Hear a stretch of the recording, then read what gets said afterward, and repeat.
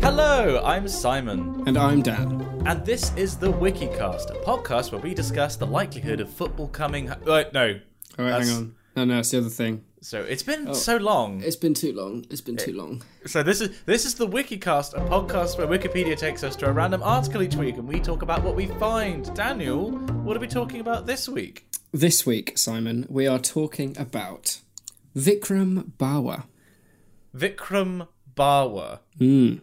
Right, okay. Would you like to know more? A desire to know more intensifies, yes. That's good, because that is kind of the point of this podcast. So, Vikram Bawa, born on the 16th of March 1970, is an Indian fashion, advertising and landscape photographer based in Mumbai. He was the first Indian photographer to promote and showcase 3D photography in the late 1990s. Wow. Yeah. Okay, that's really interesting, actually. He looks like a very trendy dude. Well, I mean, it's a photographer. You'd hope that he would have a good picture of him. Well, to be fair, it's like how when you go to the barbers, like we kind of talked about last week, how I had a haircut. You always pick the person, if you have a choice, with the worst haircut. Yeah. Because everyone else gets their haircuts from him. So in a way, you want the photographer who has the worst picture, because he's the one taking the good pictures of everyone else. So maybe this guy's not all that. I don't know. But so what was it? He was fashion, landscape, and something else. Indian fashion, advertising, and landscape photographer based in Mumbai. Those are rather different things. Fashion photography and landscape photography aren't even vaguely alike. I mean, they both involve a camera, but other than that, I suppose you're kind of the kind of point of attack is different for each one, but maybe the kind of a similar skill set can be applied to all of them. It gets more interesting. I'm going to go on and I'm going to tell you a little bit more. He was born in Delhi. Less interesting. However, he moved with his parents to Mumbai at an early age. He went to Green Lawns High School, Mumbai, after which he graduated in maths from Elphinstone College, Mumbai. He then started work as the managing director of a chemical firm at aged 18. I'm sorry, what? Yeah. He started work as the managing director of a chemical firm at aged 18. So he started... His first job was as the managing director. Okay. Yeah. Okay. 2 years prior My brain to just that, broke with all the questions I have at the moment. It's just, so it goes on to say 2 years prior, so when he was 16, he started photography as a hobby. However, it wasn't until 1996 when he started photography professionally. Apparently his mother and father were avid hobbyists, which influenced him. Okay, so I'm still not getting any like close to understanding how he became the managing director of a chemicals company, because nothing else in his past indicates anything to do with chemistry or business. No, and he graduated in maths. Yeah, so not chemistry, not business, not management, not photography. No, not photography. He's worked for Coca-Cola, Dove, Godrej, L'Oreal, Reebok, Skoda India, Sony Electronics, Taj Hotels, Catwalk, Kingfisher Airlines, Sahara Ambi Valley, the Leela Palace, Goa, and FSP London. So he's like a serious photographer. This dude knows his stuff. Yeah. And yeah, he's can we fill in this detail between it being the managing director at 18 and becoming a photographer? Is there any information about that? There's absolutely nothing. It's a throwaway sentence. Oh, by the way, he was just he was an MD. Is he also a doctor? Is he also, has he been to space? I wouldn't be surprised. Yeah, he does live on Mars. Yeah, For a second then I thought you were actually serious. No, sadly not. It says here that, where was he?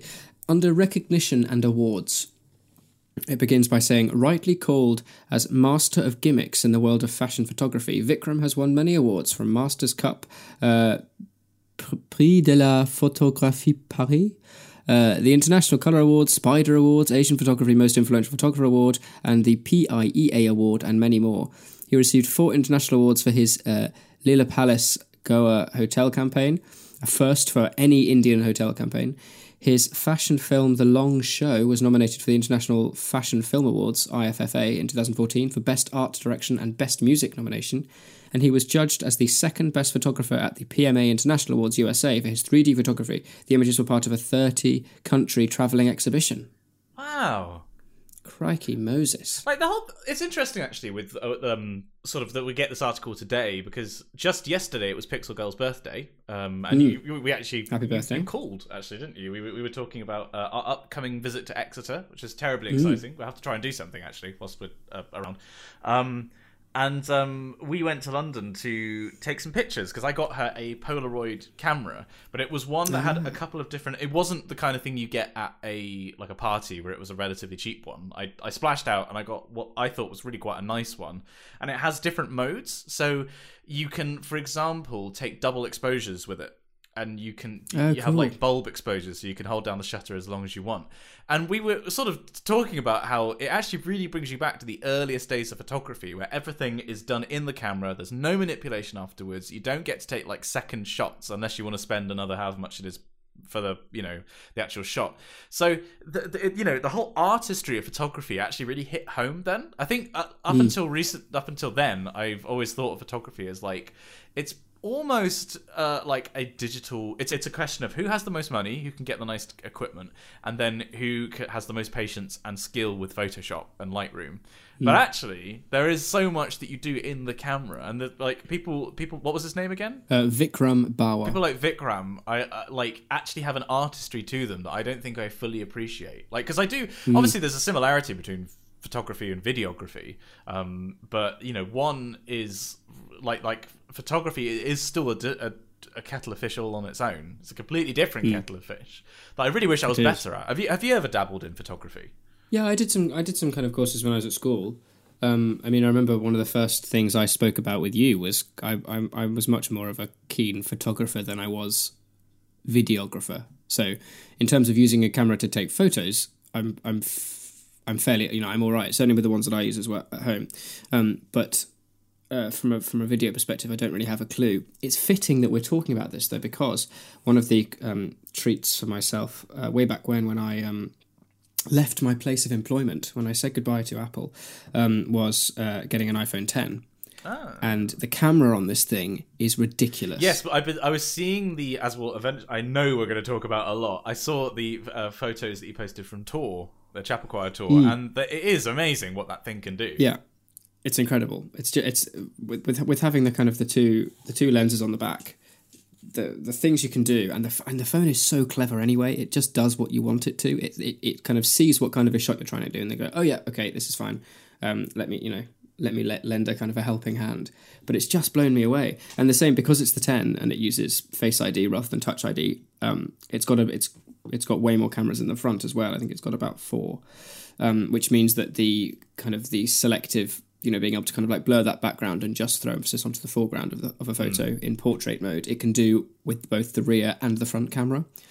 But I'm so glad I had it with me for France and Rome, because I've taken some amazing pictures. And yes, because you've been a busy boy. So we should. We obviously kind of joked about it a little bit at the start. We haven't done an episode for a couple of weeks, I think we did say, didn't we, that we were both going to take some weeks off because you were travelling, I was travelling. I went to Jersey for my parents' pearl wedding anniversary, which was 30 years together, which was very nice, and Pixel Girl came too. We had a lovely time on Jersey.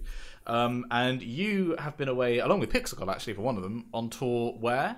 Well, we were in France first, we flew into Limoges, and then kind of dabbled in and around Limoges. So we sang at places such as Salon La Tour, which was lovely, Rocamadour, which was unbelievably beautiful.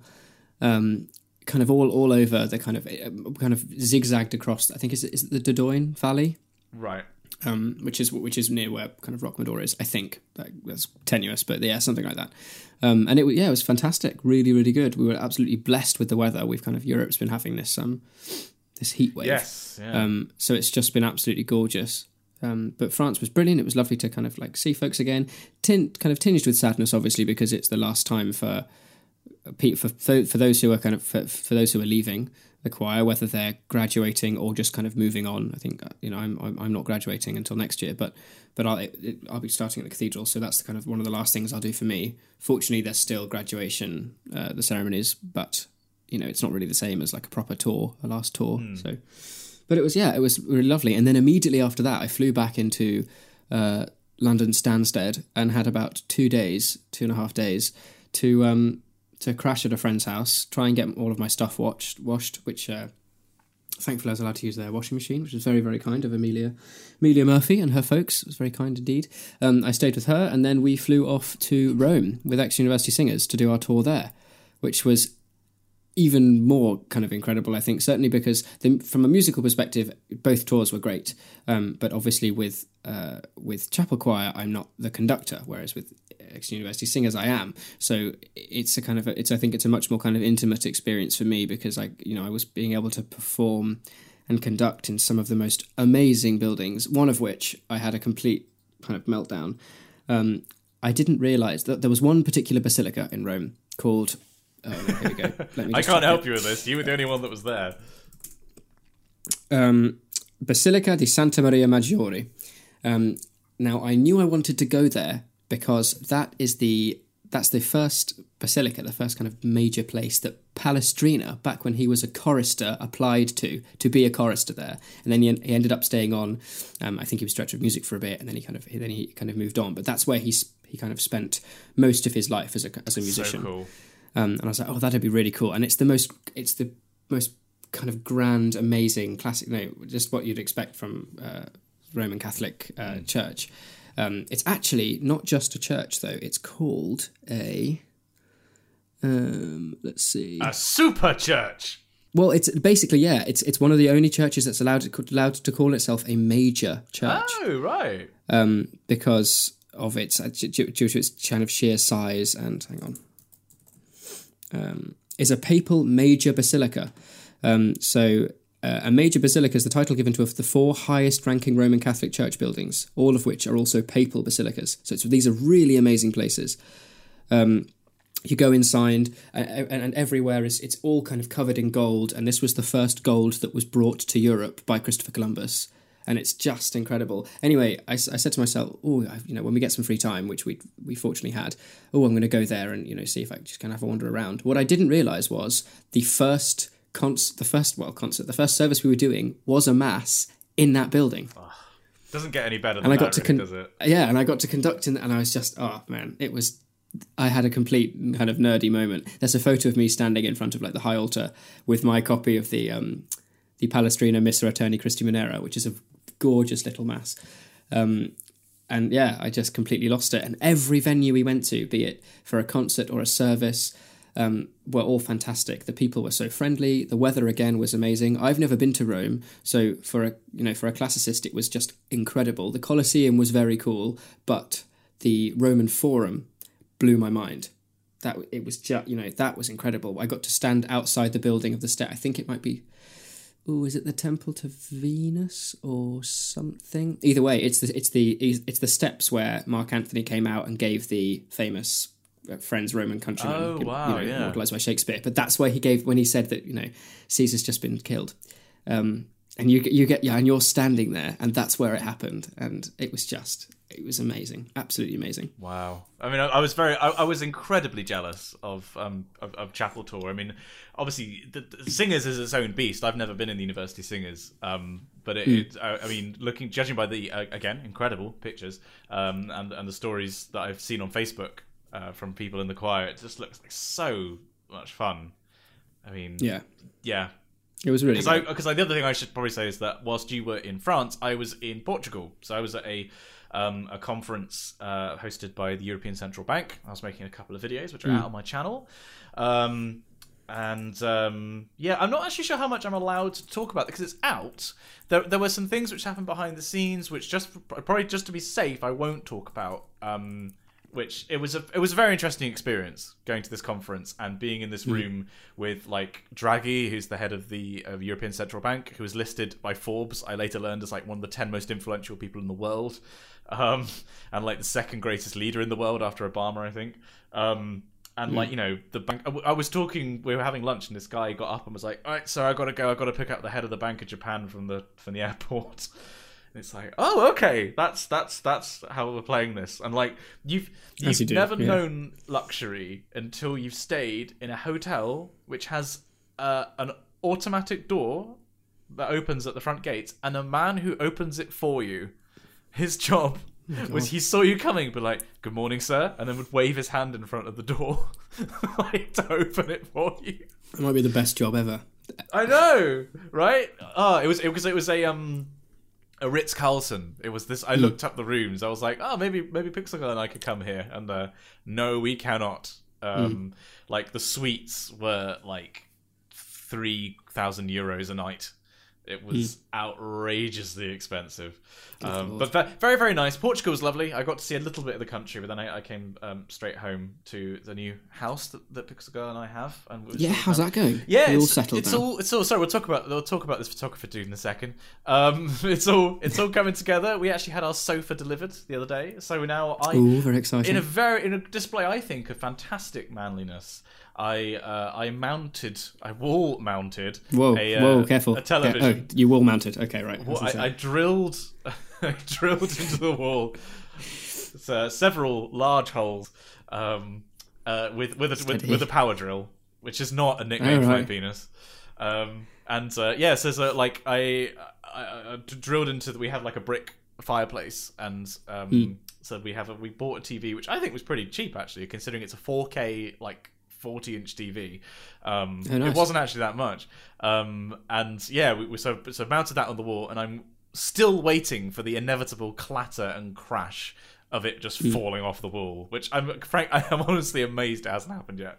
So we got a TV, we got the sofa bed for when guests such as yourself should come to visit. We also just yesterday built a bookcase. So we now finally have a bookcase, so that all the crates of my books aren't just under the stairs. It's all basically together now. Like I think there's like a few little things. I need a little bit more storage in my office because there's just a pile of crap that's been on the floor for like 2 months. But yeah, that's coming together actually. It's all it's like I feel very adult, you know. I can imagine. I feel so adult, like buying my lovely girlfriend a wonderful present. And, you know, us going to London for the day and then coming back to our house, sitting on our sofa to watch Love Island on our TV. Yeah. I think the thing that got me when I first moved into Willow Walk, which was, I think it was 3 or 4 weeks before you did, because you were still finishing off some kind of getting your stuff together before it came over here. Yeah. When I really felt adulty was when during kind of in wintertime, when you're kind of like you're packing it in for the day, you've had some kind of stew cooking through the day, and it's kind of been like permeating every kind of corner of the house with its stewiness. And then as that's kind of all gone, you eat that, you kind of wash everything up, and then you draw the curtains, and that's the moment for me. I had this overwhelming kind of like, oh wow, this is really like I kind of know what I'm doing. And by that time, obviously, because we moved in and I moved in the summer, I would have had time to pay bills and make sure that the council tax was all sorted, and you have all these little things that you need to get done. It was really surreal. Yeah, I'm glad everything's going well. Yeah, it's so far like now's the point where this month is when I absolutely need to like really finish off the thesis. Like what was fun was I went to the local library. And I haven't been to a like local council library for quite a while because at Oxford obviously I didn't need to, and at Exeter I didn't need to because there's another great library. But it was just really nice to go, and there's like a very community. There was like a person whose job it was to help older people with computers, and there was like a large kids section. They always had events for children and getting them into reading. It was really sweet. But I went to the library the other day to. How much time did you spend in the kids section? Oh, a good couple of hours. Actually, when we were in London, we did pop into a bookshop because basically Pixel Girl au paired for some children in Spain a couple of years ago, and stayed in contact. I've seen them several times since, and really gets on with the family. And she was thinking of buying them a present, and we were just in this bookshop in the children's section for a long time. Just like enjoying ourselves way too much, being like, oh, we could get the book about dinosaurs. Let's choose one, look at this pop-up book about London. I found myself reading like a book literally intended for 2-year-olds, where like you would press a button. It was all about going on the tube, and they had a button that you pressed, and it was like mind the gap, and then turn the page. Nice. So yes, I am still a child in many respects. I remember just as you said pop-up books. Then my all-time favorite book I had when I was a kid. I think it's still at the house because Mum's put aside all of our kind of certainly for me, because Joe and Ollie then used mine, but kind of your childhood books and toys and things in a big box. So if and when somebody in our family, myself or my brothers, whichever one has kids first, they'll have some stuff for the kid. But it was a pop-up Thomas the Tank Engine book. You open the first page, and in a little thing that looked kind of like a like the sidings, you would take out a two-dimensional, well, it starts off as two-dimensional Thomas that completely was removed from the book, and then you could pop him up, put the book down, and he would drive through the book over each page, and there would be like bridges that would come out and over in a big viaduct, and then you could put him onto a turntable and the whole turntable would spin, and you could make him go through tunnels, and it was unbelievable. You're so animated about that. That was adorable. Oh man, I mean, I was such a Thomas. Same. I was I remember I had the wallpaper. I had my first bedroom was me wallpapered, too. and we had we had a fold down model railway. I had as in like a little 00 gauge electric ones with like I had Thomas. I think we had Percy. We had Annie and Clarabelle. I always wanted like an Edward or a Gordon, but like that was a bit much, you know. Sorry, I interrupted your stream of your. So yeah, anyway, I was writing my PhD thesis. As you do. Yeah, so I went to the local library to like do some work on it, basically, because like this is the month when I need to submit it again for the examiners to say, yeah, you've done what we've asked of you, and I've rewritten a large part of the chapter that was sort of in question, and now there's just a few bits of analysis that I want to do to convince myself, but that's nearly there. But like that's the thing that's hanging over me at the moment, and then obviously like there's this constant hum of work and all these potential videos in the works, and people like Hat Films, who I've been emailing, and I may potentially be doing something with them this month, which they were they seemed very keen on, actually. So really quite excited about that, actually. And then also potentially going off to Germany to film some videos. Whereabouts? Oh, Brennan. Or can you not say? I think it's Brennan. I shouldn't say, just in case it falls flat on its ass. I won't say what it is, but yes, that's happening. Yeah, there's lots of adult things that are happening, and I'm very like I feel actually now like I'm an independent video producer, like properly now. Yeah. Which is cool. And my silver play button is arriving this week. I should probably mention that sooner. Yeah, I finally had a notification from YouTube saying, "Oh, we should have given you one of these by now." And I was like, "Yeah, you really should. I'm nearly at 150k." So yeah, they're snail mailing me the silver plaque this week, which is so tremendously exciting. Well, the most exciting piece of post I got was I had a letter through the. Here is said letter, in case you doubted. Bit of ASMR. From Her Majesty's Revenue and Customs, and I was like, oh no, here we go. And the letter reads, "Dear Mr. Daniel John Moore," and then goes on to talk about my national insurance numbers and various letters that I should have received. And I was getting a bit worried at this point because I thought, oh crap, maybe it's got something to do with my P45 because I've just left Apple and they're going to be like, I'm going to tax you. But it says tax calculation for the year 6th of April to the 5th of April. You have paid too much tax. We owe you, and then they owe me about 200 quid, which is awesome. Oh, amazing! That's the best kind of letter. So I'm going to be getting that through soon, which is rather lovely. It's quite nice. I'm in this kind of weird. I've had such a busy time with kind of wrapping up the end of the academic term, and then going straight on to France, and then going straight on to Rome, and then I had a couple of days at home, and then a couple of days in London when I went and watched the football in a pub in which is coming home. It's coming home. Which is it's so coming home. Oh my god! I'm going to go and watch the game later today. But I'm in this kind of weird zone of I came back down into Exeter and I've got a couple of days where I haven't really needed to do a great deal. I've kind of been pottering around the house and getting everything clean and tidy, as Dan tends to do.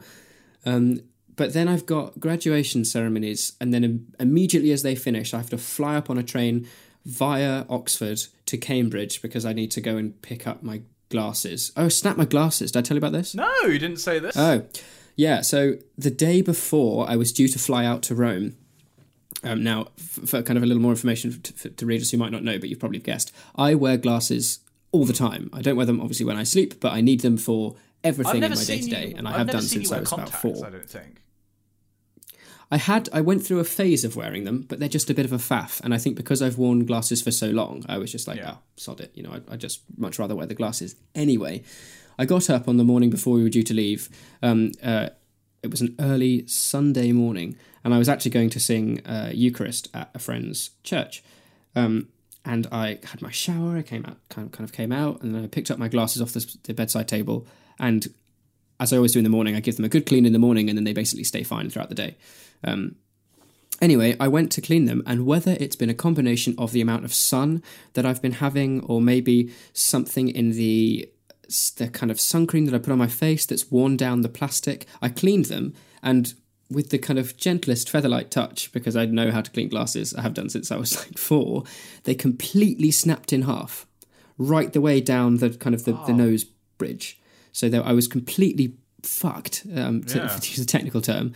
I ended up kind of temporarily wrapping, like getting like a fabric plaster and taping them together. You went full Harry Potter. Absolutely. Oh, it was ridiculous. But I was really stressed because this isn't going to hold at all. They're not Specsavers glasses, so I can't just go to Specsavers and ask them to pop the lenses into a new frame because they probably, it's a custom frame. And I need my glasses to like see all the music I'm meant to be conducting, and so I was really stressed. Yeah, kind of a big deal. Oh man! Yeah. But anyway, what ended up happening was I was very, I managed to find a Specsavers, and I went through and had a chat, and I explained to them what had happened. In fact, this is now going to be an official shout out to Specsavers for being amazing. I went through and I said, look, I know the likelihood of you being able to help me is incredibly slim, but this is what's happened. And I explained that they've snapped. I'm meant to be going away to conduct a load of music, and I'm a bit stressed because if I can't see the music, it's not going to go well. And they said, okay, don't worry, that's fine. Let's have a look. And we must have gone through maybe 20 different frames. And she took each set one by one and tried to see how close they were.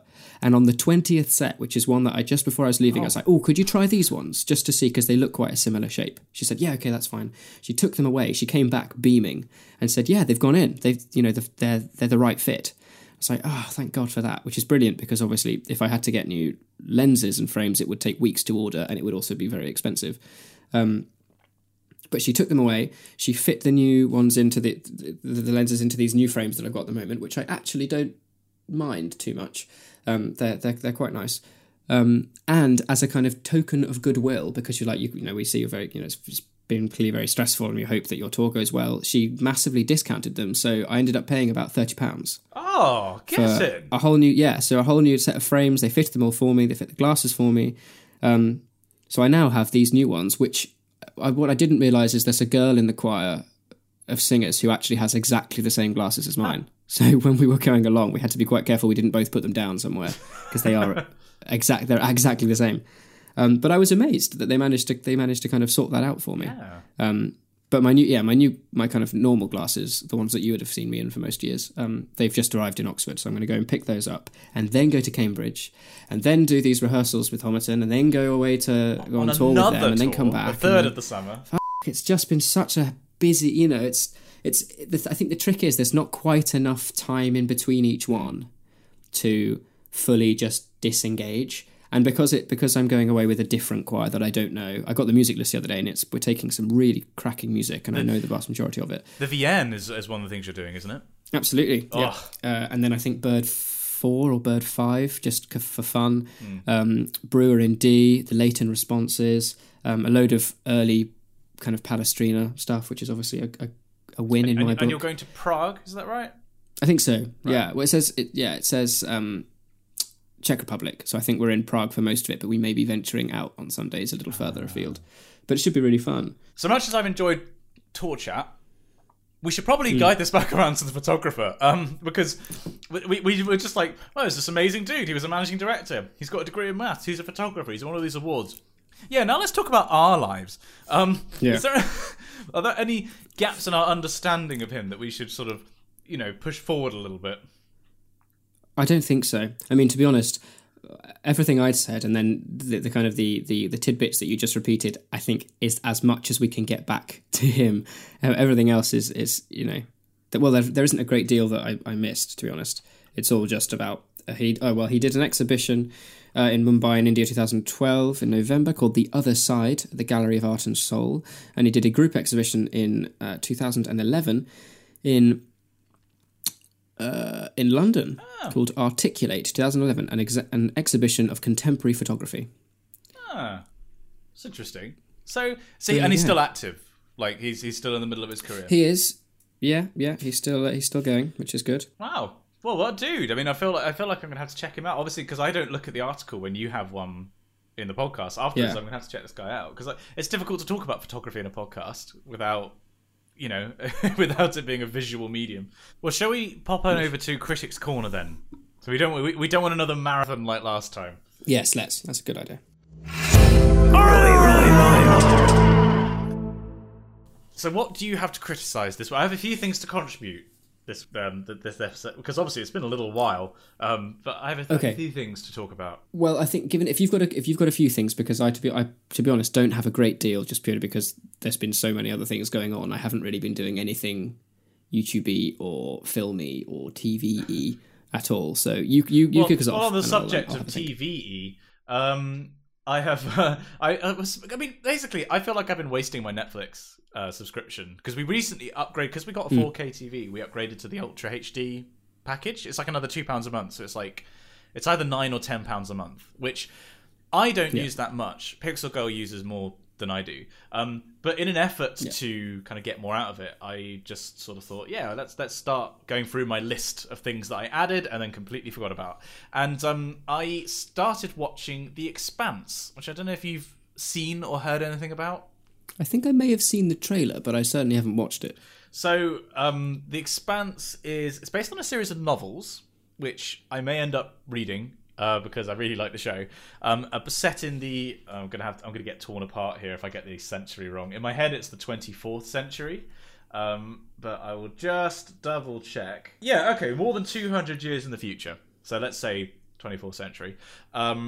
Humanity has colonized the solar system, and there are three kind of powers. And there's the old Earth, there's Mars, and then there's the asteroid belt. And Mars is dependent on resources from the asteroid belt, and notably water. Mining, ice mining from places like Saturn that gets brought back to the asteroid belt, and then it goes on to Mars. And there's been this rising tension between Mars and Earth, and the asteroid belt. There's this terrorist organization in the asteroid belt that wants independence for them, and Mars is sort of this ascendant power that wants to break free of the Earth. And what happens at the start of the series is, because there's 3 seasons so far, I'm halfway through the first one, is there's just something happens that destabilizes the balance between the factions, and it looks like war is about to break out. And it's very much like Firefly, in that it's a very human character driven, grounded sci-fi, like hard sci-fi, harder sci-fi than Firefly, because there's no psychic abilities, there's no faster than light travel. It's just very kind of not quite kitchen sink, but very very grounded, gritty humans in space, and it's just really well done. It's like the production values are great. It was just picked up by Amazon, that was it, yeah, because it was cancelled by Sci-Fi, who originally did it. I was going to say it was picked up by Netflix, but no, it was just picked up by Amazon. But it's like... God, they're throwing a lot of money at things, aren't they, Amazon? Yeah. Because they bought these rights for the Lord of the Rings. Yes, TV which is going to be the most expensive TV... $1 billion, isn't it? Yeah, it's Amazon. Come on, they have... I mean, true, but even so, $1 billion for a TV show. Yeah. It's going to be... That's pretty insane. Yeah. So... that sounds good. What did you say it was called? The Expanse. The Expanse. And they're 50-minute odd episodes. And they're... Yeah, I highly recommended. I've really, really enjoyed them. And yeah, I'm still halfway through the first season, so the story isn't completely clear to me. But so far, it's been actually a little bit... not Darwin. It's been a bit like Dickens. In obviously he serialized his stories, and like in my head it's like Great Expectations, where like Pip tries to leave the old family home, and then a soldier barges through at the end of the chapter, and it's like, oh, whoa there, son, and then it's like, oh, I've got to keep reading to the next chapter. You know, just like not every episode, but a lot of the episodes do end on really quite good cliffhangers, but cliffhangers that kind of make sense in the story and aren't, you know, like at the start of the next episode, it's always a case of, oh, that's the thing that happened. Like, okay, let's roll with that. Did you watch? You didn't watch Dickensian on BBC One a couple of years ago, did you? No, I didn't. That's really. I think that's on Netflix. That's well worth watching. It's kind of like a mashup of all of his stories into one big. Oh, right. You get all, you know, like all of these kind of quintessential characters, like Pip from Great Expectations, and characters from Oliver Twist, and David Copperfield. I thought that was a stage musician.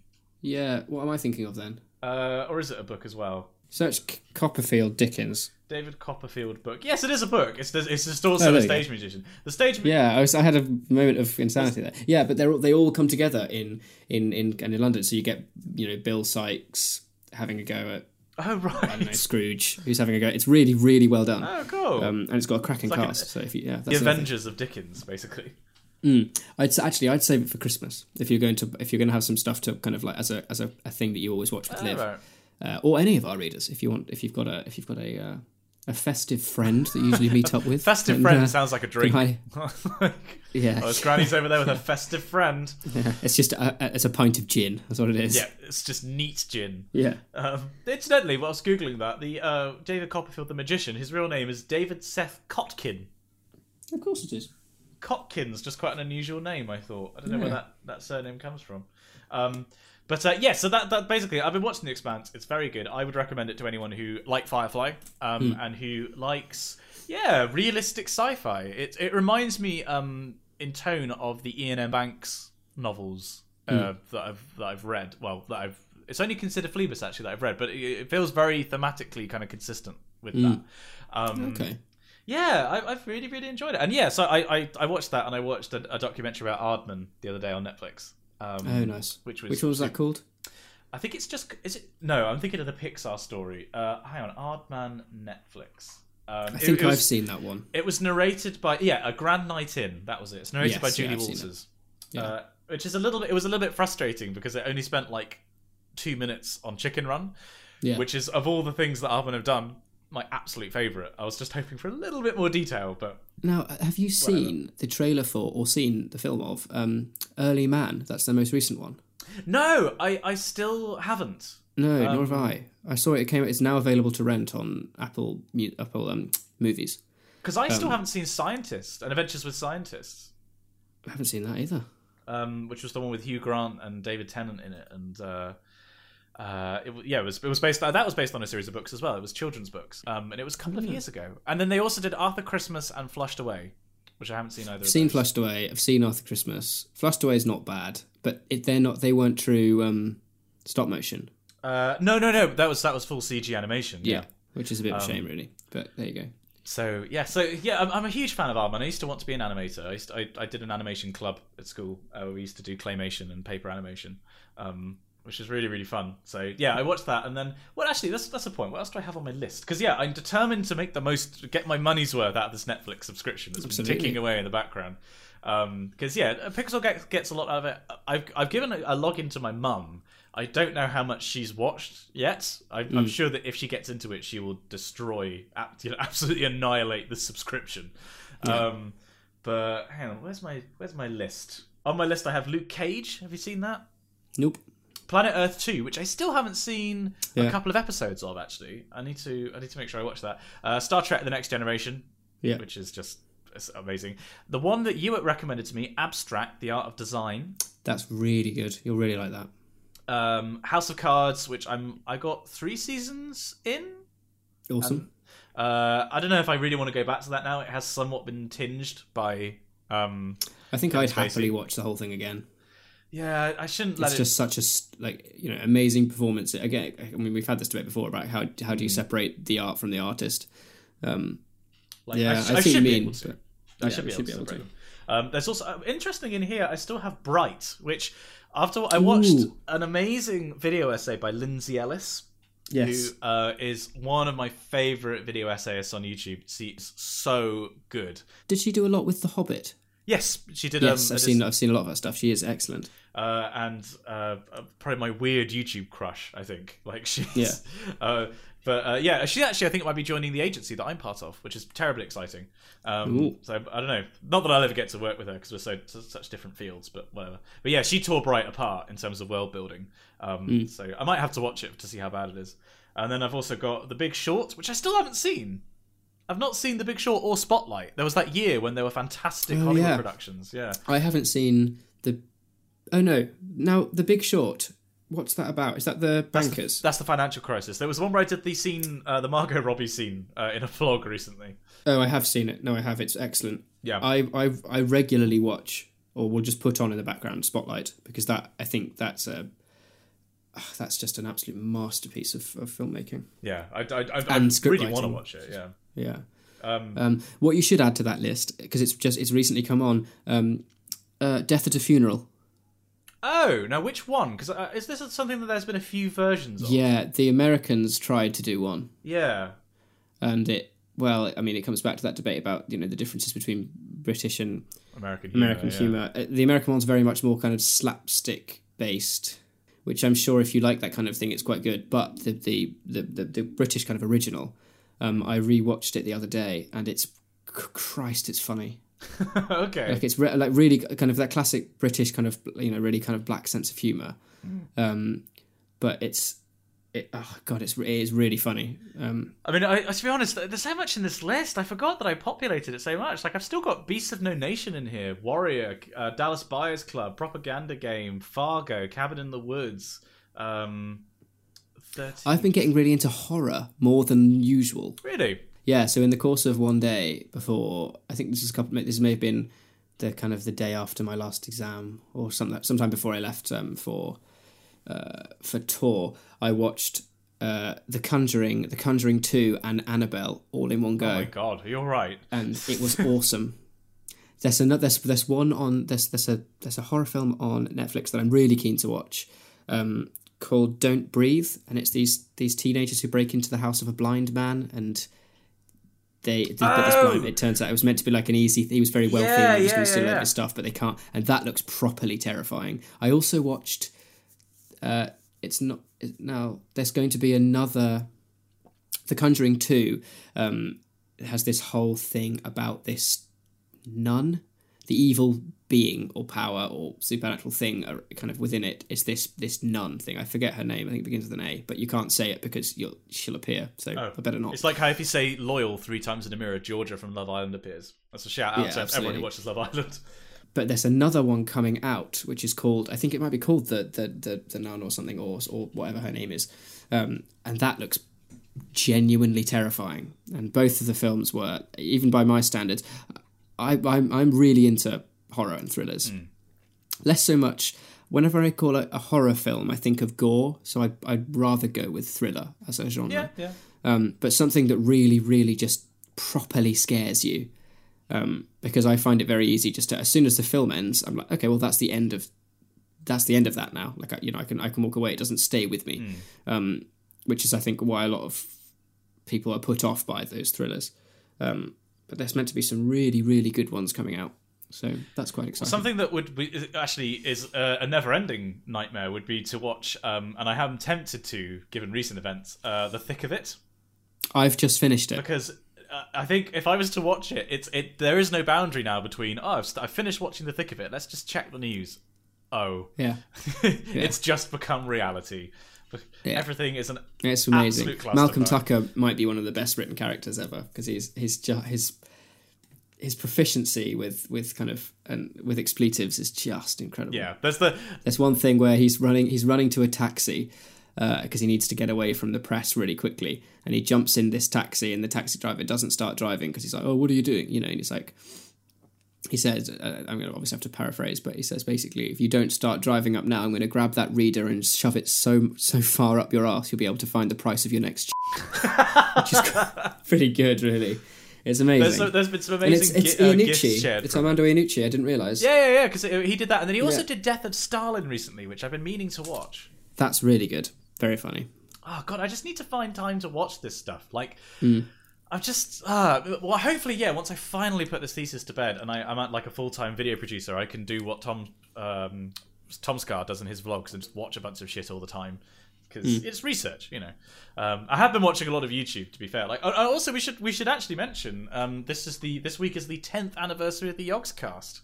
It is. Happy birthday! Happy birthday, Yogscast.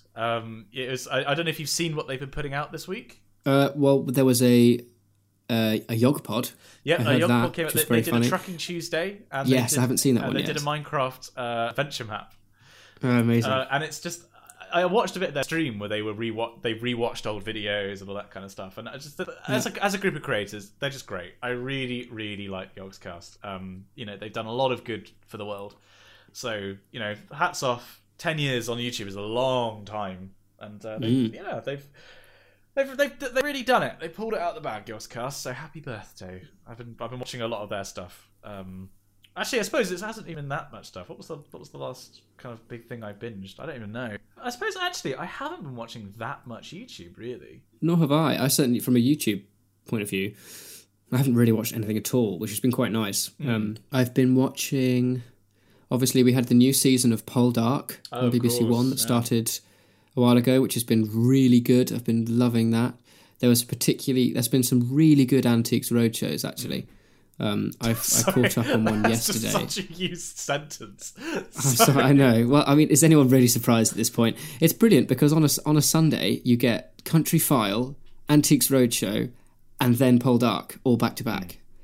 And it's bloody excellent. Anyway, yeah, the one that I caught up yesterday, the most recent one, the final thing that came up is a lady had a first edition dedication to the guy who was the inspiration for Elgar's Enigma variations, and she had a first edition copy of Nimrod. Wow! With all of his notes and things, and they were like, yeah. So each movement of Elgar's variations is dedicated to friends he knew.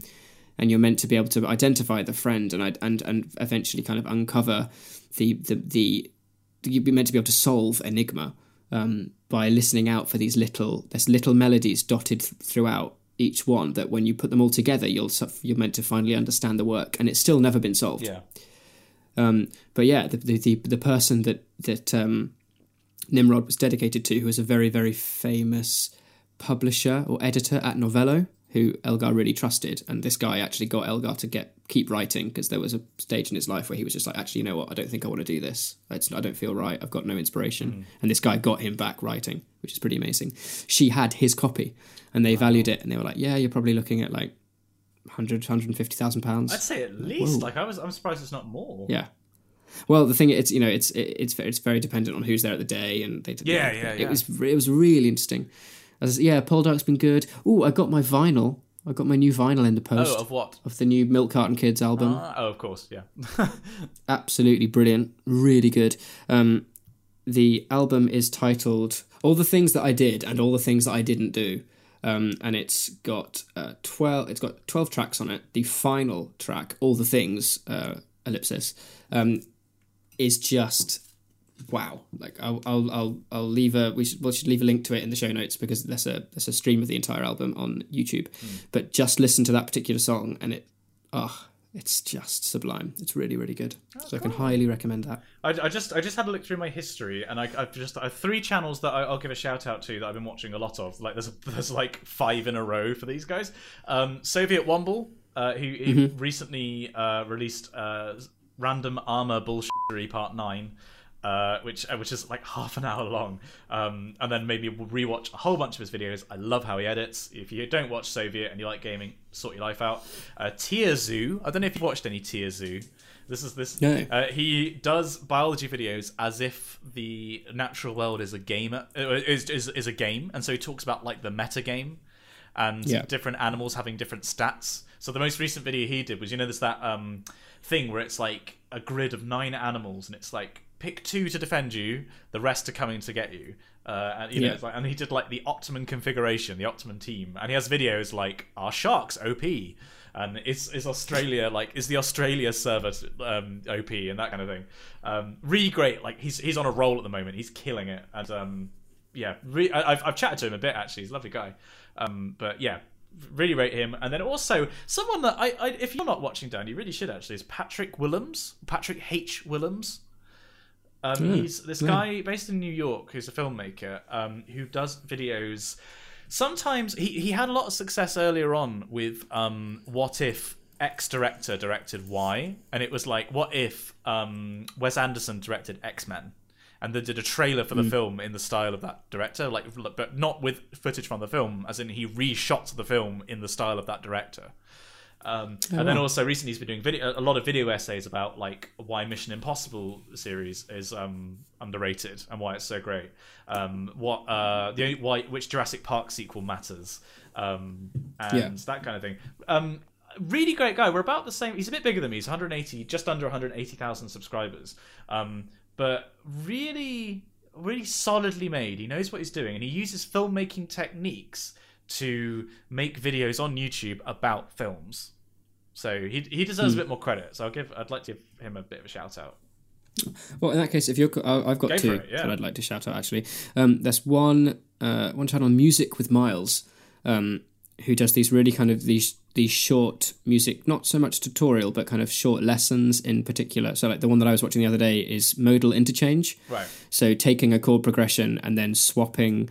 So like a chord progression will typically have kind of like chords 1, 2, 3, 4 within that particular key.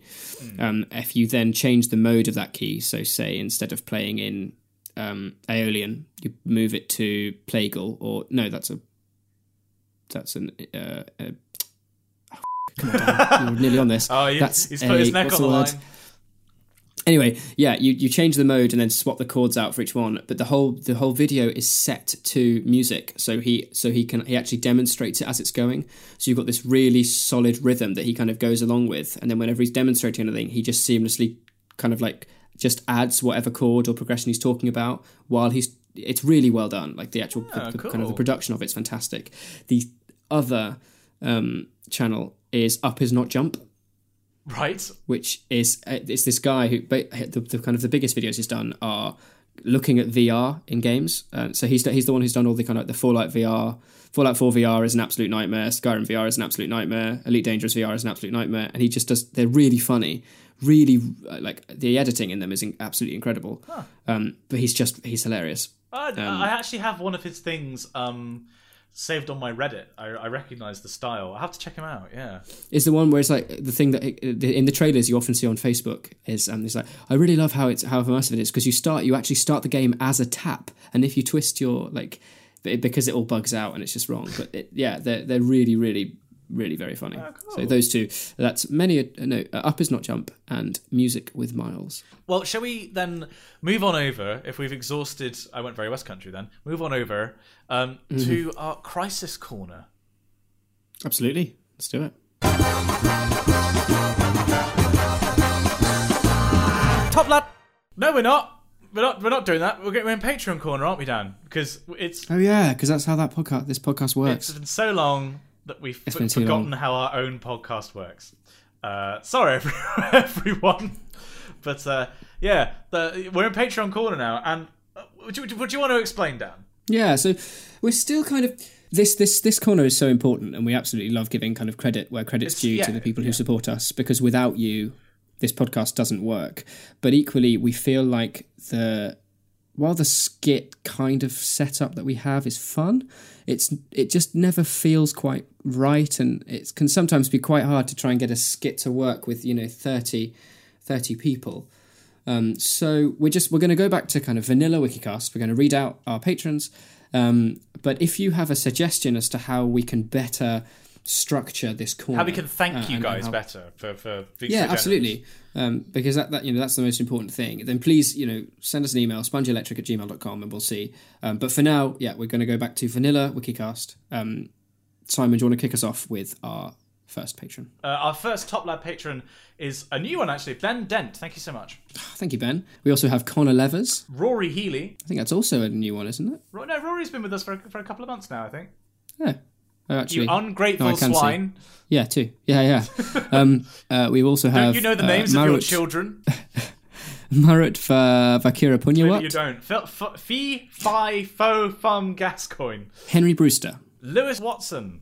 Eric Davis, Billy Toulson, Elliot Conway, Ben McMurtry, and Ben McMurtbush, his smaller brother. David Scahill and David Skay Mountain, his larger brother. The Moustache. I know. Any joke I make about this is going to be wildly inappropriate. I'm just going to go. Thank you, the Moustache Man. Thank you, Cameron. Habiba Amjad. Thank you, the one and the only Dan Hanvey. Dan Hanvey, there he is. What a man. What a man. Hanvey's coming home. He's coming home. Dan Hanvey's coming home. Lachlan Woods. John Panion and his companion, John Mannion. Nick Webster. Luke Thatcher. Simon Torseth. Alex. No, I've got nothing. Greer. That's not his middle name. I just was trying to think of. That's not like a really shit nickname. Alex, I've got nothing. Greer. Geordie Eriks Eschendahl. Niche. That was Sean Connery showing appreciation. Matt Maguire. Jay Wright. Wonderful Stephen. Tapio Kirkinen. He hasn't been tentative for a while, but it only feels right, you know? Mm-hmm. Davy Schramm von Tubel and his Transylvanian castle. And Simon Vase. Oh, thank you so much, Simon. It's a fantastic name. And thank you so much to everyone who supports us. Like, it has been a few weeks. We appreciate the fact that you've borne with us. It's like taking our summer holiday, really, isn't it? But our Patreons never sleep. And they never do. They have been so fantastically generous. They are the reason this podcast is able to afford hosting. We also we donate to the Wikimedia donation every month as a thank you to Wikipedia for getting us through university. And we do have an excess on top of that. And, you know, we are thinking of ways that we can use that access, which has been building up. It has been building up, and we've had some ideas. I will talk to you actually after this episode, Dan. I think we need to start something rolling soon. We also have we've got quite a good idea for when you're next down and next to soon, and I'll be up in Cambridge. So there is stuff in the pipeline that we're ready to kind of implement. So it's very exciting. Very exciting. And also that's just our top lads, and there is a top lad spot available as of the time of recording. There is currently 29 out of 30 patrons. So should you like to get involved with the top lad kingdom, there is a space available. So jump on to www.patreon.com/the Wikicast and follow the links that you'll find. But if $5 a month is too rich for your blood, then we also have the ongoing Locked Horns exchange between Team Dog and Team Cat. And Dan, would you like to relay the news from the front? I'd love to relay the news, because just steaming ahead on 34 to 30 patrons. It's Team Dog on 34, Team Cat on 30. Congratulations, Team Dog. I told you, slow and steady wins the race. We'd get there in the end. That's a solid 4-point lead. Outstanding work. Big love to all of you. Big steaming pile of lead. I mean, Team Cat, we are known for our apathy, for not caring or not appearing to care. We need to change that. We need to... Team Cat's coming home, you know? We need to bring it home. And I just hit my microphone. I really hope you couldn't hear that. But Team Cat, if you would like to pledge your support by $1 a month and steal the lead from those smug bastards over at Team Dog, then put your $1 a month in under Team Cat and let's bring it back. It's so unfair at the moment. We need to bring the balance to the force. And our balance books. Top lad. So we find ourselves in Crisis Corner. We have quite a few crises to get through, actually, but our crisis for today, through much deliberation, we've decided to go with Anonymous. Who emailed in to spongeelectric@gmail.com with the subject headline Crisis Corner. Fantastic. Stuck that one in there. And they go on to say, Moin, guys. What? Sorry, what? Moin? Moin. Moin. Moin, guys. Okay, whatever. Yes. Right. Moin, guys. I'm a listener from Germany. Please excuse any weird formulations or blatant mistakes on my part. English isn't my strong suit. Well, you've managed to start the first word with something that's perplexed us, so well done. That probably is an English word. And I'd really appreciate your help. English is so much better than ours that we don't know what it is. Yeah. Oh, it's German for hello. I never heard that. I thought that was hallo. Moin. Hello. Okay. I don't know. Moin. Hello. Learn something new. I suffer from a severe chronic depressive disorder, F33.2, which went... I don't know how to say that word. R-A-P-E-N-D. Rapend? Rapend? R-A-P-E-N-D. I think it's not recognised as a word, so maybe it's a typo. I suffer from a severe chronic depressive disorder, which got worse when I started at university. So much so that I spent a significant part of my second maths semester in hospital. It also makes it really hard for me to make friends.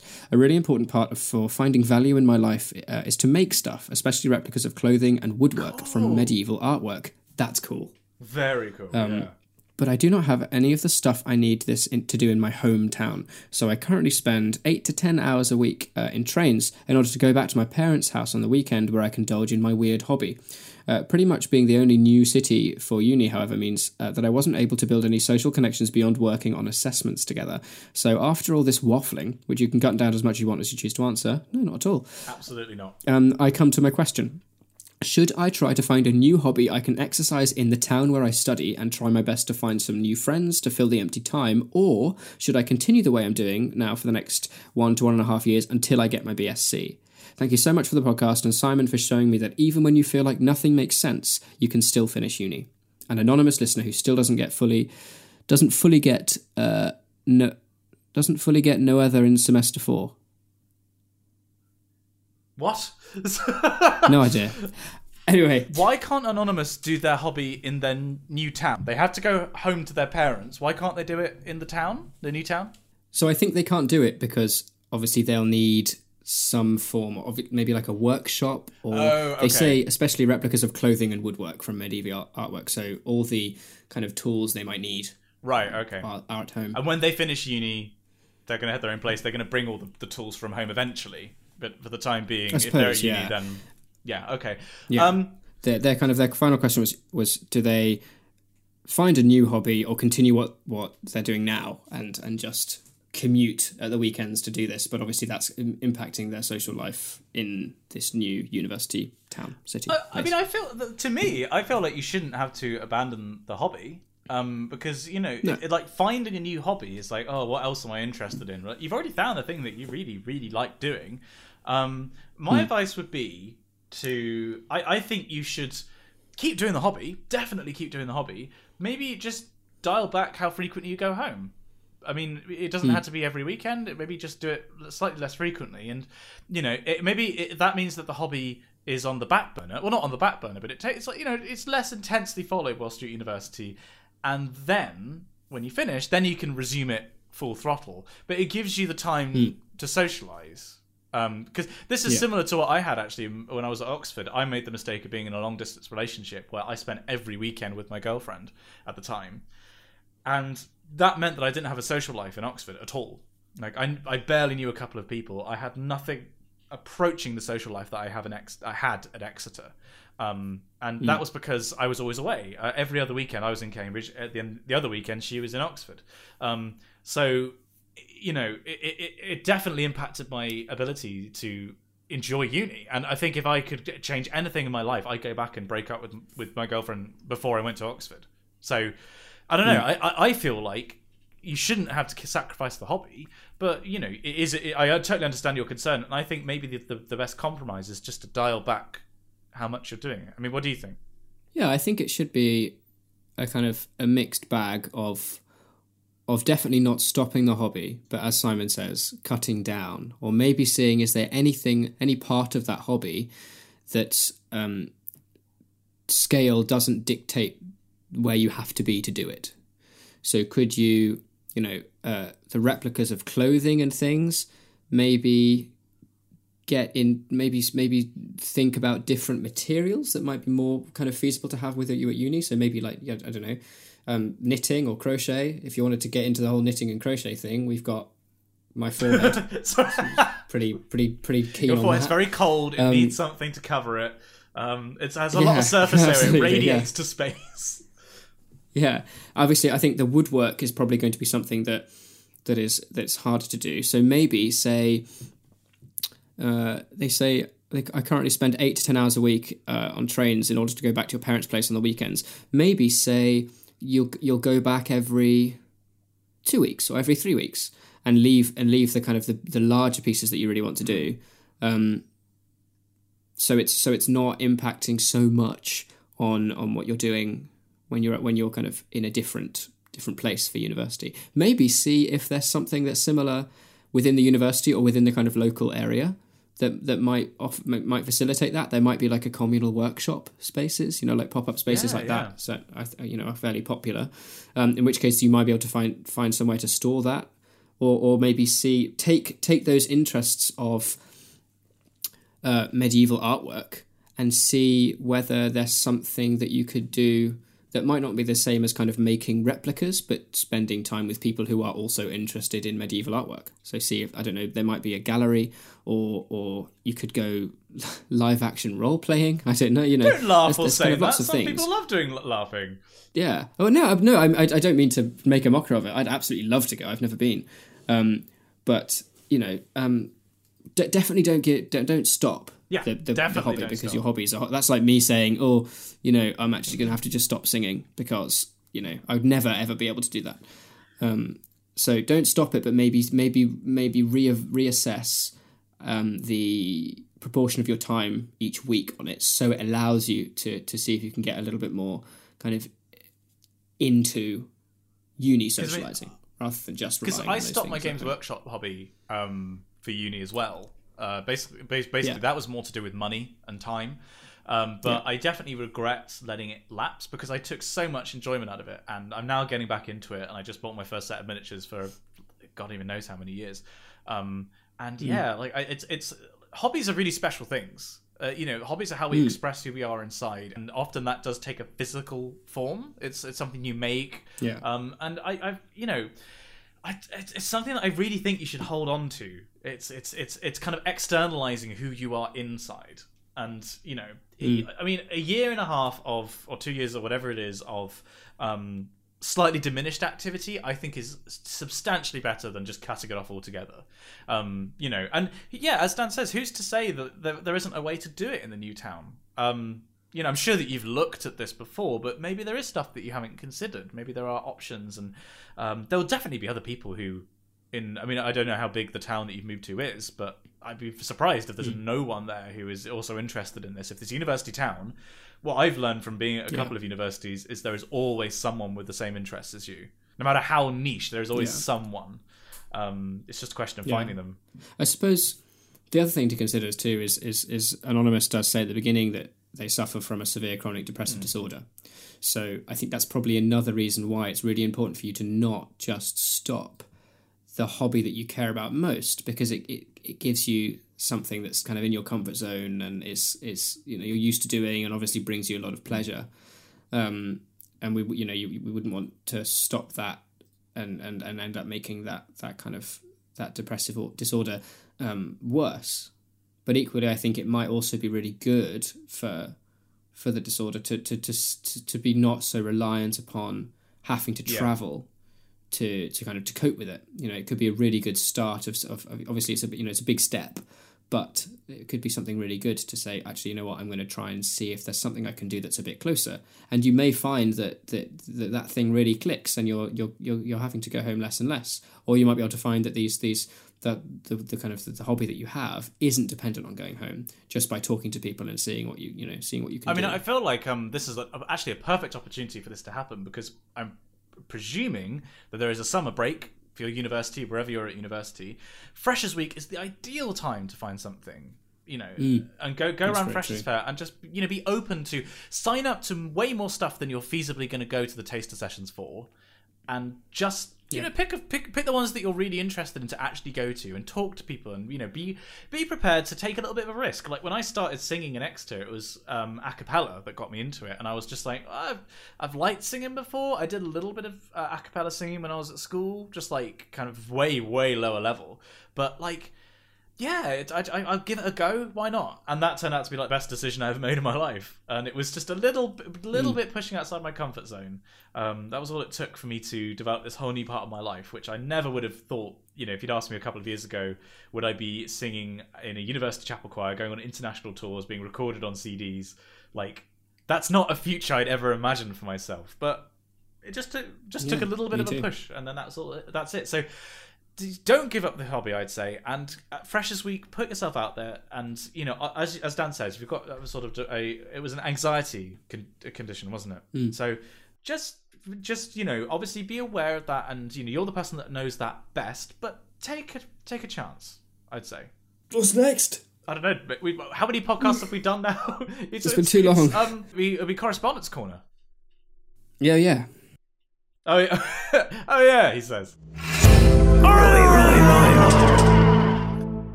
And now we're in Correspondence Corner. We definitely just didn't have to re-record a bit of the podcast because we f***ed it up. Ever the professionals, as always. Is anyone really surprised? No, not really. I went on another podcast the other day, the Up for Discussion podcast, as a guest, and hopefully we'll actually have Tom from there as a guest very soon. And I was just blown away by how professional they were. I was like, why do people give us money? Like, seriously. Why do people actually think we're worth any amount of money, let alone like a couple of dollars a month? It's quite extraordinary to me. But we have had people email in. We have fantastic correspondence from our fans. And gosh, where should we even start? You could kick us off with. There's a name that I recognise, Simon. I think there'll be a name that you recognise as well. Well, there's a few names I recognise here, Dan, because I remember the names of my children. All right, settle down. Settle. I want a nice, clean game. No, it's Hugo Wickman. Oh, Huge Man Wickman. Well, let's have a read of this one then, shall we? Subject line, distressing content from Hugo Wickman. Dear Messrs Moore and Clark, I am shocked. Good order there, Hugo. And appalled. Brilliant. Shocked, good sirs, and appalled. I thought this podcast was a place for intelligent discussion, or at the very least, questionably relevant discussion of the English choral tradition. Yeah, fair. Never in all my years have I felt so betrayed. I now realise that it is no coincidence that with the letters of the Wikicast you can spell most of Judas Iscariot. It is clear now that this intellectual Ponzi scheme you're running is a complete farce, and not at all the high quality we readers have come to expect. What did I just say? Yeah, there you go. You may now wonder what the crime may be, but I suspect you must already know. The guilt ought to be running thick through your veins like treacle runs through the respiratory system of a gingerbread man. However, for the uninformed readers who look to you for guidance, I shall clarify. Last week, several weeks ago, a certain warbling was heard from a certain cantorous tenor, with the words, that we being dead to sins should live unto righteousness, which we all know is taken from the 8th Song of Solomon, verse 7, and famously made into the anthem Greater Love Hath No Man, J. Ireland, which Ed was singing. However, when it was identified in the podcast, was it labelled correctly? No, you wanton rapscallions, it was not! You mistakenly named it as Ascribe Unto the Lord by Charles Wesley, with a brief pit stop of confusion, of confused idiocy at Blessed Be the God and Father, also by Wesley. While these are both, of course, excellent anthems of the highest order, only a fool could confuse them with such an iconic anthem as Greater Love. It is very common knowledge that Ascribe uses text from Psalm 29, whose whole blessed, I think he means while, blessed uses text from 1 Peter 1. Both are far cries from the text Ireland uses. I suppose I must resign myself to the expectation of such blunders in the future. Must it now be necessary to also bring up each article you cover to make sure you aren't peddling lies and deception? Lies! Deception! There we go. Very nice. Very good. I hope you beat this in mind for the future. I used to consider this podcast my primary source of worldly knowledge, and now everything I thought I knew has been shaken away like a sub-mediocre drawing in a bored child's Etch-a-Sketch. I bid you a reluctant, tinky-tonk old fruits, but down with the Nazis just as ever before. Hugo Wickham, Esquire.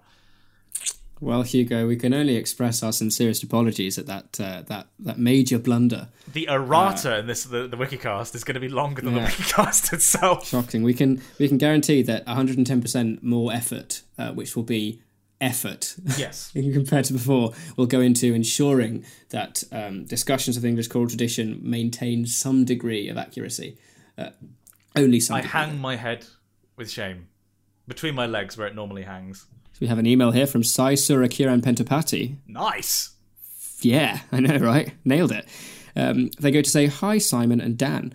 Nice. I'm Sai Sura Kiran Pentapati. And yeah, all of those names are mine. You can refer to me as Kiran, or like Karen, Karen. Okay. My home state is Andhra Pradesh, India.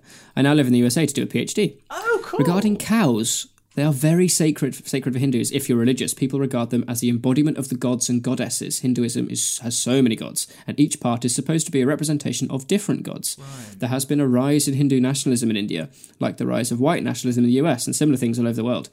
And so there has been a ban on beef. Now you can't even eat it if you aren't. Now you can't eat it even if you aren't a Hindu. Oh, wow. Oh, so it's like a government ban. It's not a religious ban. Yeah. Wow. Okay. Crikey, Moses. The urine of poop. The urine and poop of cows also considered to have medicinal and antibacterial properties. Sorry. The urine of poop. Yeah, I got a little ahead of myself there. I'm sorry. That really got me. The urine of poop. The urine of poop. It's like if you asked a 4-year-old to come up with what's the most disgusting thing you could think of. The urine of poop. That's lovely. Sorry, carry on.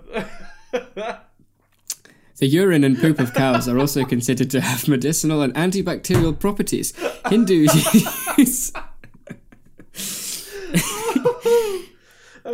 use cows during... Oh no, oh god, I've completely gone. Hindus use cow's dung a lot, especially in rural areas. One of the most used ways is to mix some cow poop with water and spray it in front of your house. It is a very common thing to do. It's supposed to purify the air entering your house. Cow dung is also used as manure. There are some instances of people drinking urine, but it's not a very common thing. Urine of poop. Also, pigs are considered sacred to Muslims, but I don't know the extent. One of those days. Okay. Oh my god. There are a lot of things about the cow, and it's mentioned in a lot of religious scripts. I'm not exactly a religious person, so I may be wrong on some accounts, but I tried my best not to exaggerate things. DFTBA, Kieran. Urine of poop. Urine of poop. Thank you, Kieran. Wow. So, because... bad. Okay, thank you very much, because we did... I specifically asked if someone could email in and talk about whether the cow was actually sacred or not. So that is very interesting to hear. Because as I understand it, and I'm probably wrong about this, but I think Hinduism isn't really one religion as such. It's more of I think it was a term that was used to kind of refer to the group of beliefs and religions in India, but like it actually encompasses a whole bunch of different beliefs. So I don't maybe so, and that's like one of the things why there are so many gods.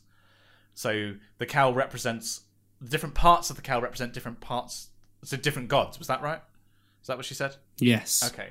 Yes. So that's interesting. Okay, I need to learn more about India generally, actually, because obviously there's 1 billion people there, and Whoa! Sorry. Jesus! Sorry. That was an amazing stage. It's all happening. Thank you very much. You sound like Michael Jackson. God, I think my Woo!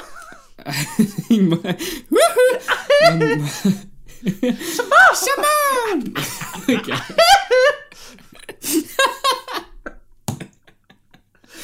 Oh, God, I think my temporal lobe just flew out my left nostril and hit the back wall. Yahoo! Goodness. Michael, do you want a tissue? God. Oh my God. That's a tissue. Just a bunch of idiots laughing at sneezes and urine of poop. Wow. How amazing. Wow. Thank you so much for that email. Thank you. It was brilliant. Thank you. Was it really Kyron? Great. Was that right? Karen? Oh, yeah, because it was Karen. Yes, thank you so much, Karen, for that email. Oh, my God.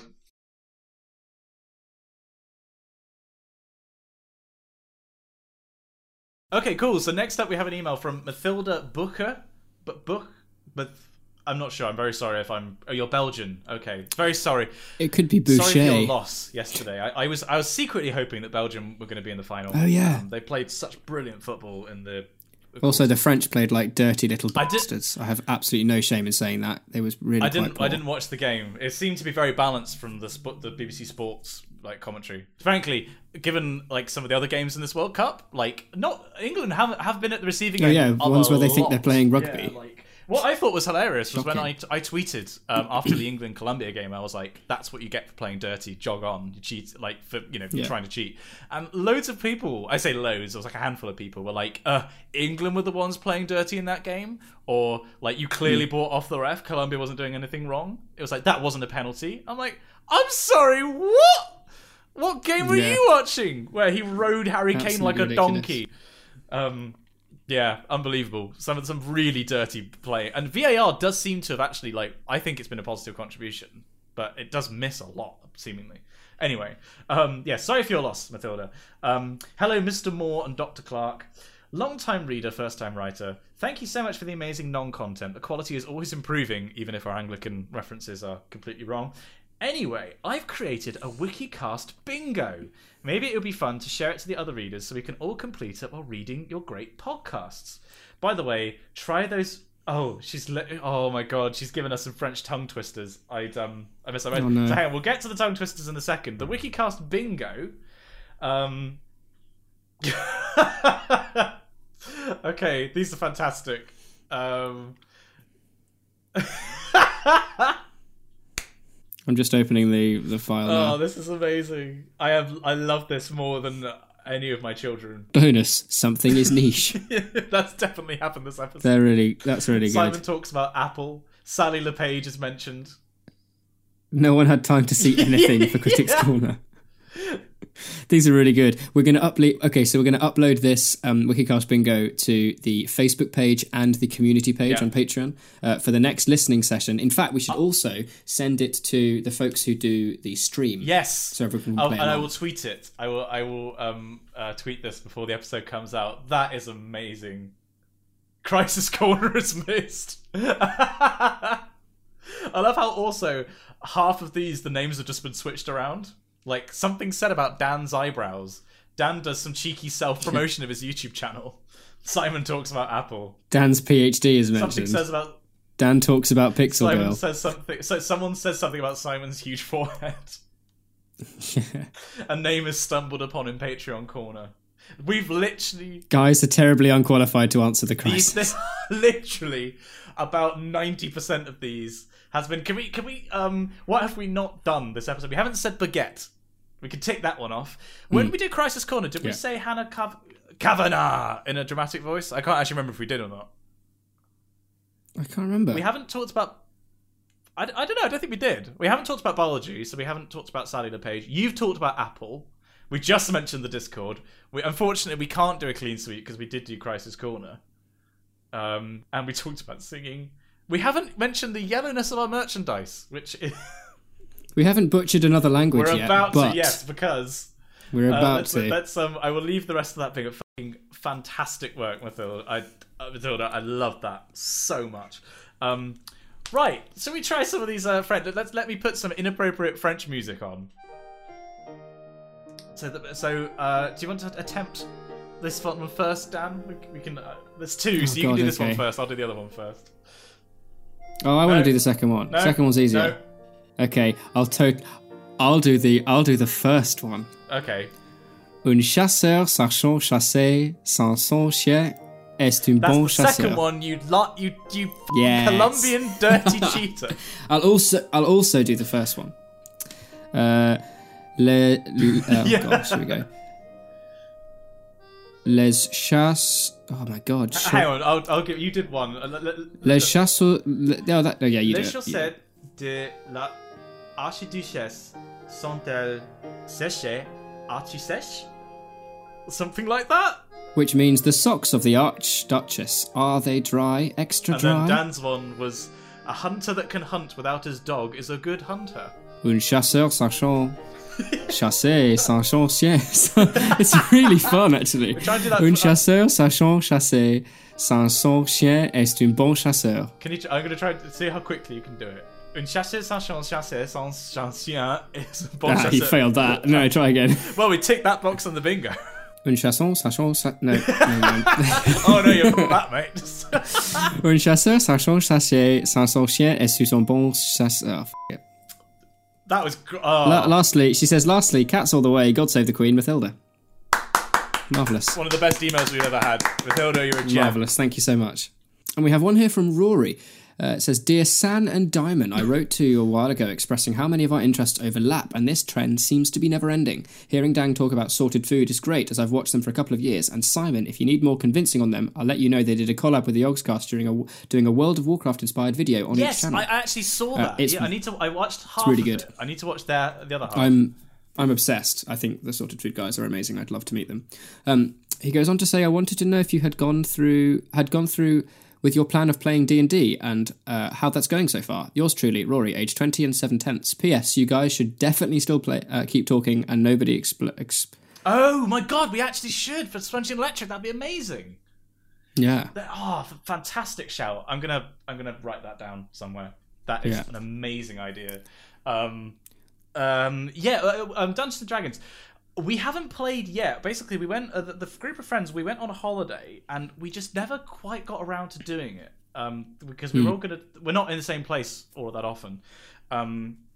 So, like, there is another holiday coming up in September. I'm going to push for us to do some then, because I'm so keen to do it, and I haven't had a chance. Although I did just find a something on Imgur, however you're supposed to pronounce it, I'm never quite sure, which was somebody had made a grid, like imagine a chessboard for human size, and they did Dungeons and Dragons combat, but life size.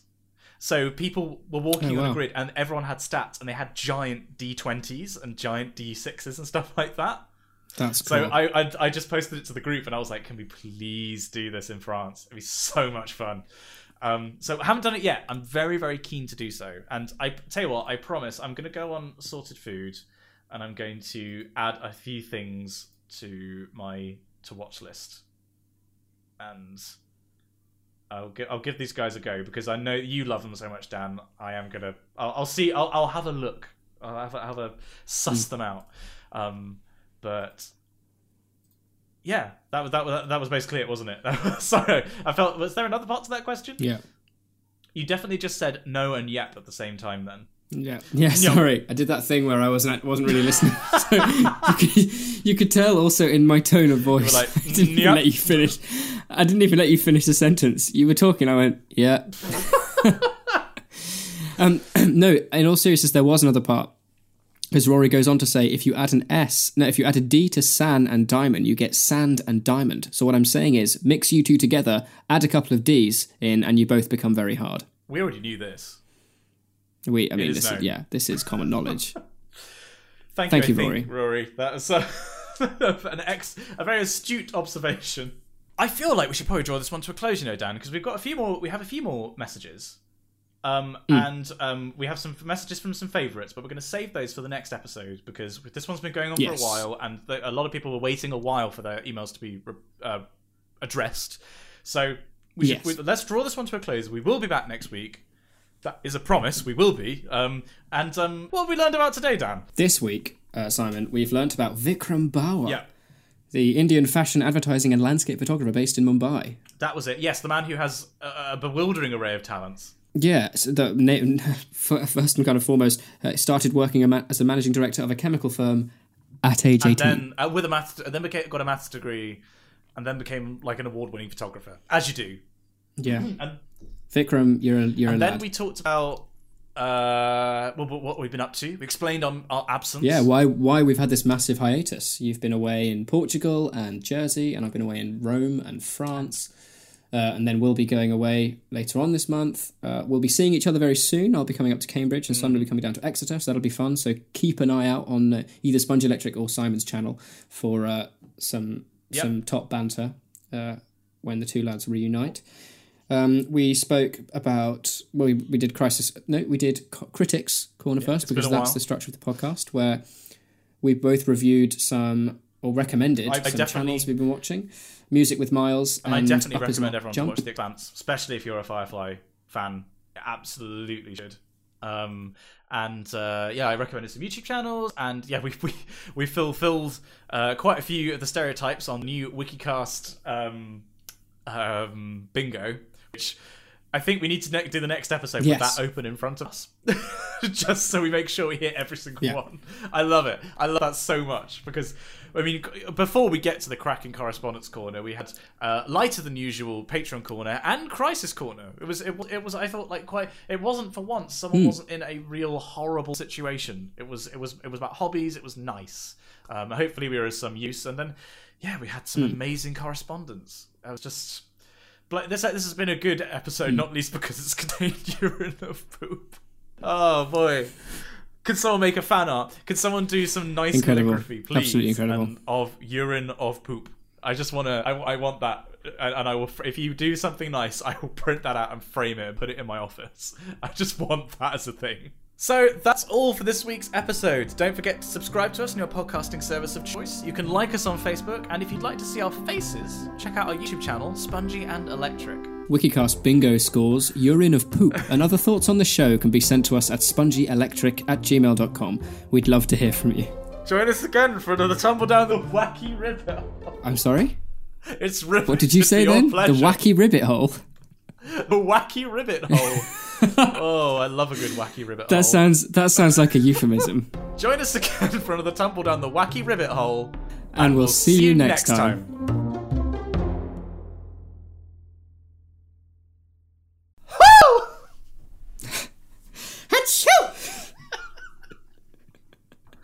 And scenes. So hang on, wait. Just before we answer the question, my understanding is that based on that email, Anonymous can't do their new hobby in their new town, right? Sorry, yeah. That was the most unsubtle way. We clearly, for listeners, Simon and I are trying to make a really, really concerted effort to just get away from using gender-specific pronouns because it's not necessary. I don't think we can include this. I think we can. I think because we don't know that. Okay. I feel like it's just because you literally did say. So I think Anonymous can't do it. So why can't they do it? So okay. Okay, right. This time with a bit more subtlety. Okay. Okay. So why can't Anonymous?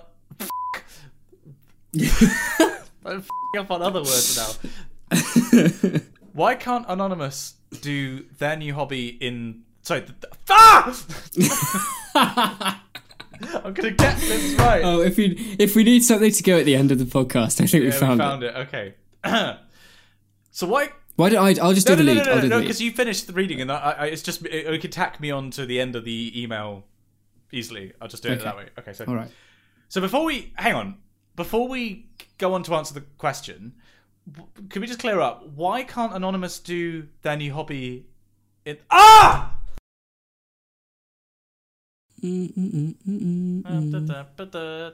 I've got a big willy.